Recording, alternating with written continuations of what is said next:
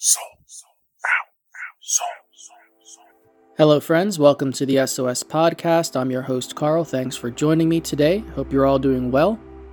Today is going to be a little different. I had an interesting week.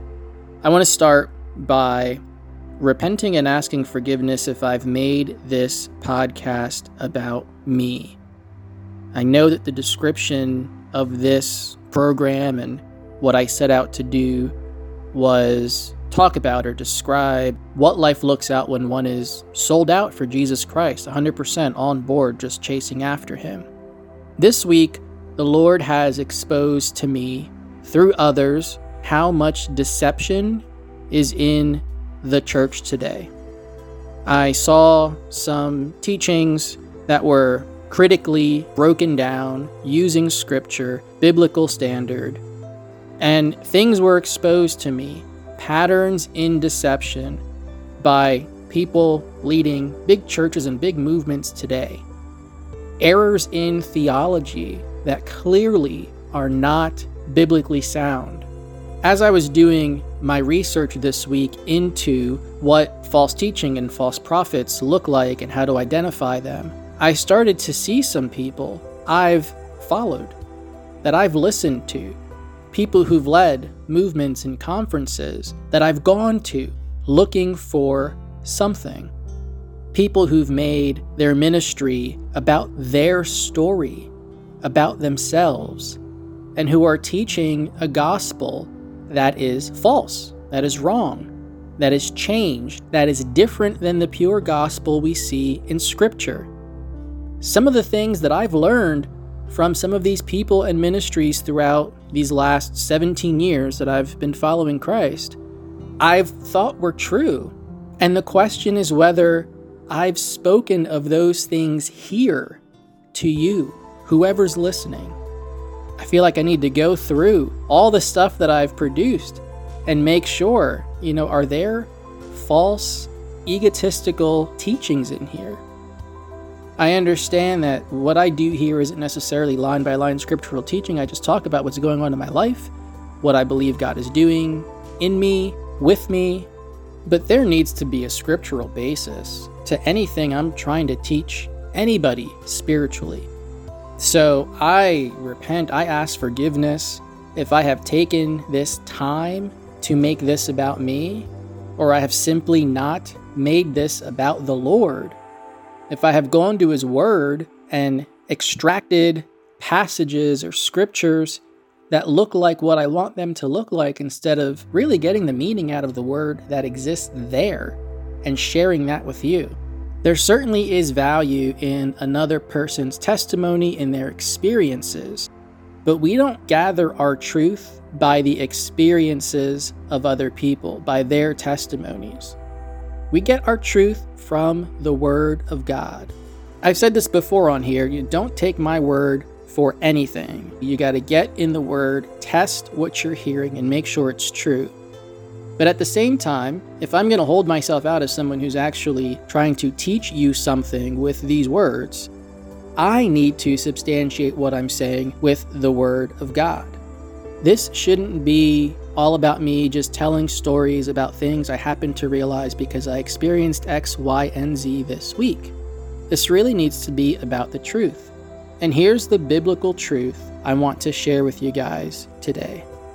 I'll be reading from Matthew 7. These are the words of Jesus Christ, the words of our Lord and Savior, his words, starting in verse 13.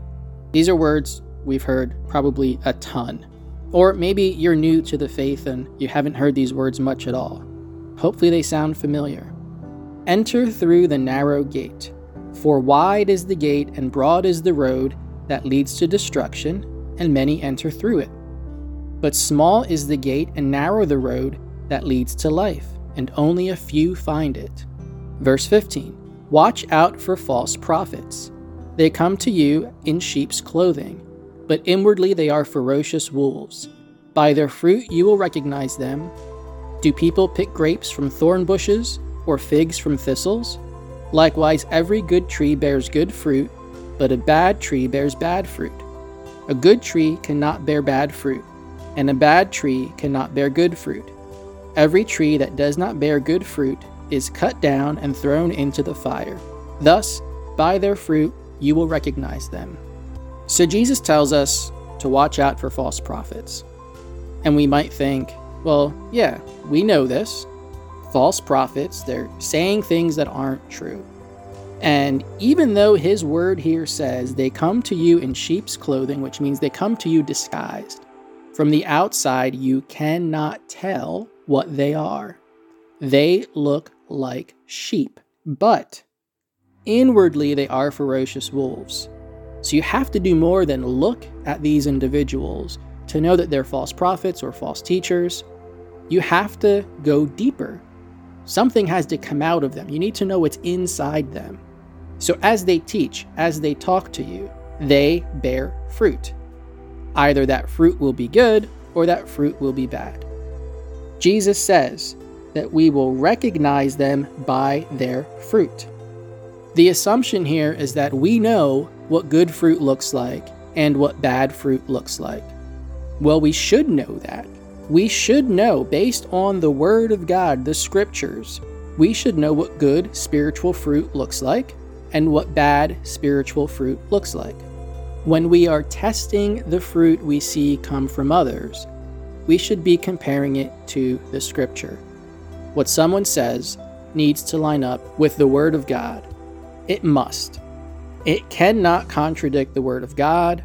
There's nothing new God is doing outside of what the Scriptures tell us He is doing.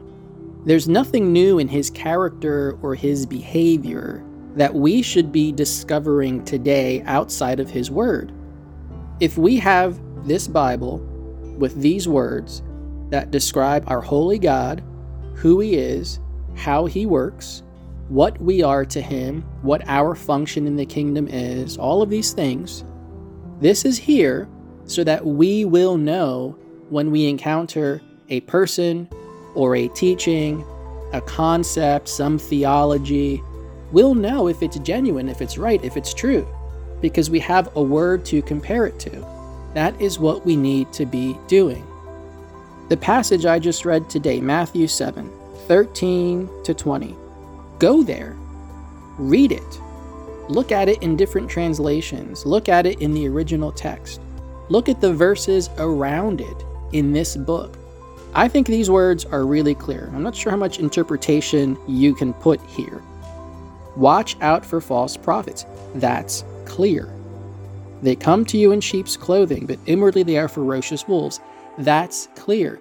Don't think the false prophets and false teachers are going to look like the devil when they show up. They're not. They're going to look like what you expect a real good, genuine teacher or prophet, whatever, to look like. They come in sheep's clothing. We're sheep. They look like us. I can tell you that the people who have led me astray, which looking back now, I see where that has happened on multiple occasions, but at the time I did not. What I thought I was seeing was someone who was like me, but just searching for more, and this person had found whatever this more is, and I wanted to have what they have.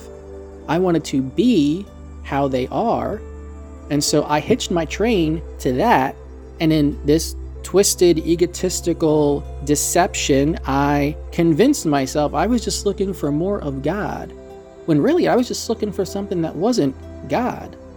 They appealed not to my desire to grow close to the Lord. They appealed to my desire to have things other than the Lord. It really was about my life being lived for the Lord. I expected that to look a certain way. I expected to have certain things. And when I didn't, I thought there was an issue. And then I'd get upset, or I'd get angry, or I'd just get jealous and think, well, I should have more. I should have this. I should have that. So I'm going to follow whoever is telling me they were able to get that. They got the formula. I'll get the formula from them. Never mind that so many of them never actually pointed me to Scripture to substantiate what they were saying. Their experience was their truth, which I could not refute. So I accepted it, because it looked like they were just like me, except they'd achieved something else. They'd attained something else that I didn't have. And I just wanted to have that and be like them. I don't have a song this week because that's another issue. Putting the teaching aside, when we say we're worshiping the Lord in praise and worship, we're singing his praises, let's really look at the music we're listening to. A lot of what's out there right now, popular Christian entertainment, is really more about like encouragement and self-help. There's nothing wrong with inspirational music that speaks the truth of God to remind you of those truths, right? But if we're going to worship the Lord with praise, with song, with music, if we're going to glorify him, we need to think about what we're saying. And right now, I'm realizing I haven't really analyzed a lot of the music that I've been either telling you to listen to, or I've been listening to, in the car all the time, whatever. There's a song in particular I heard that mentions something. It looks like a spiritual principle that all these people talk about that I don't understand. And then I look at the scripture and I realize why I don't understand what they're talking about. I don't have what they have. It's because they are not interpreting the scripture correctly. And what they're telling me they have, I don't know how they could have it because it's not something that exists. So I've been singing this song and crying out to the Lord and asking for him to give me this outpouring of X, Y, and Z. And then I realize that doesn't even make any sense what I'm asking for. No wonder I cry out, and I don't get this thing these other people have. Because that's not a thing. That's made up. That's some weird illusion. So I don't even want to put a song in here this week.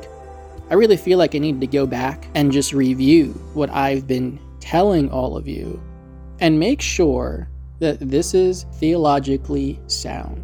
Again, there is nothing wrong with telling your story, or even that sounds wrong. Telling the story of what God has done. Like, what does that look like? That picture's great.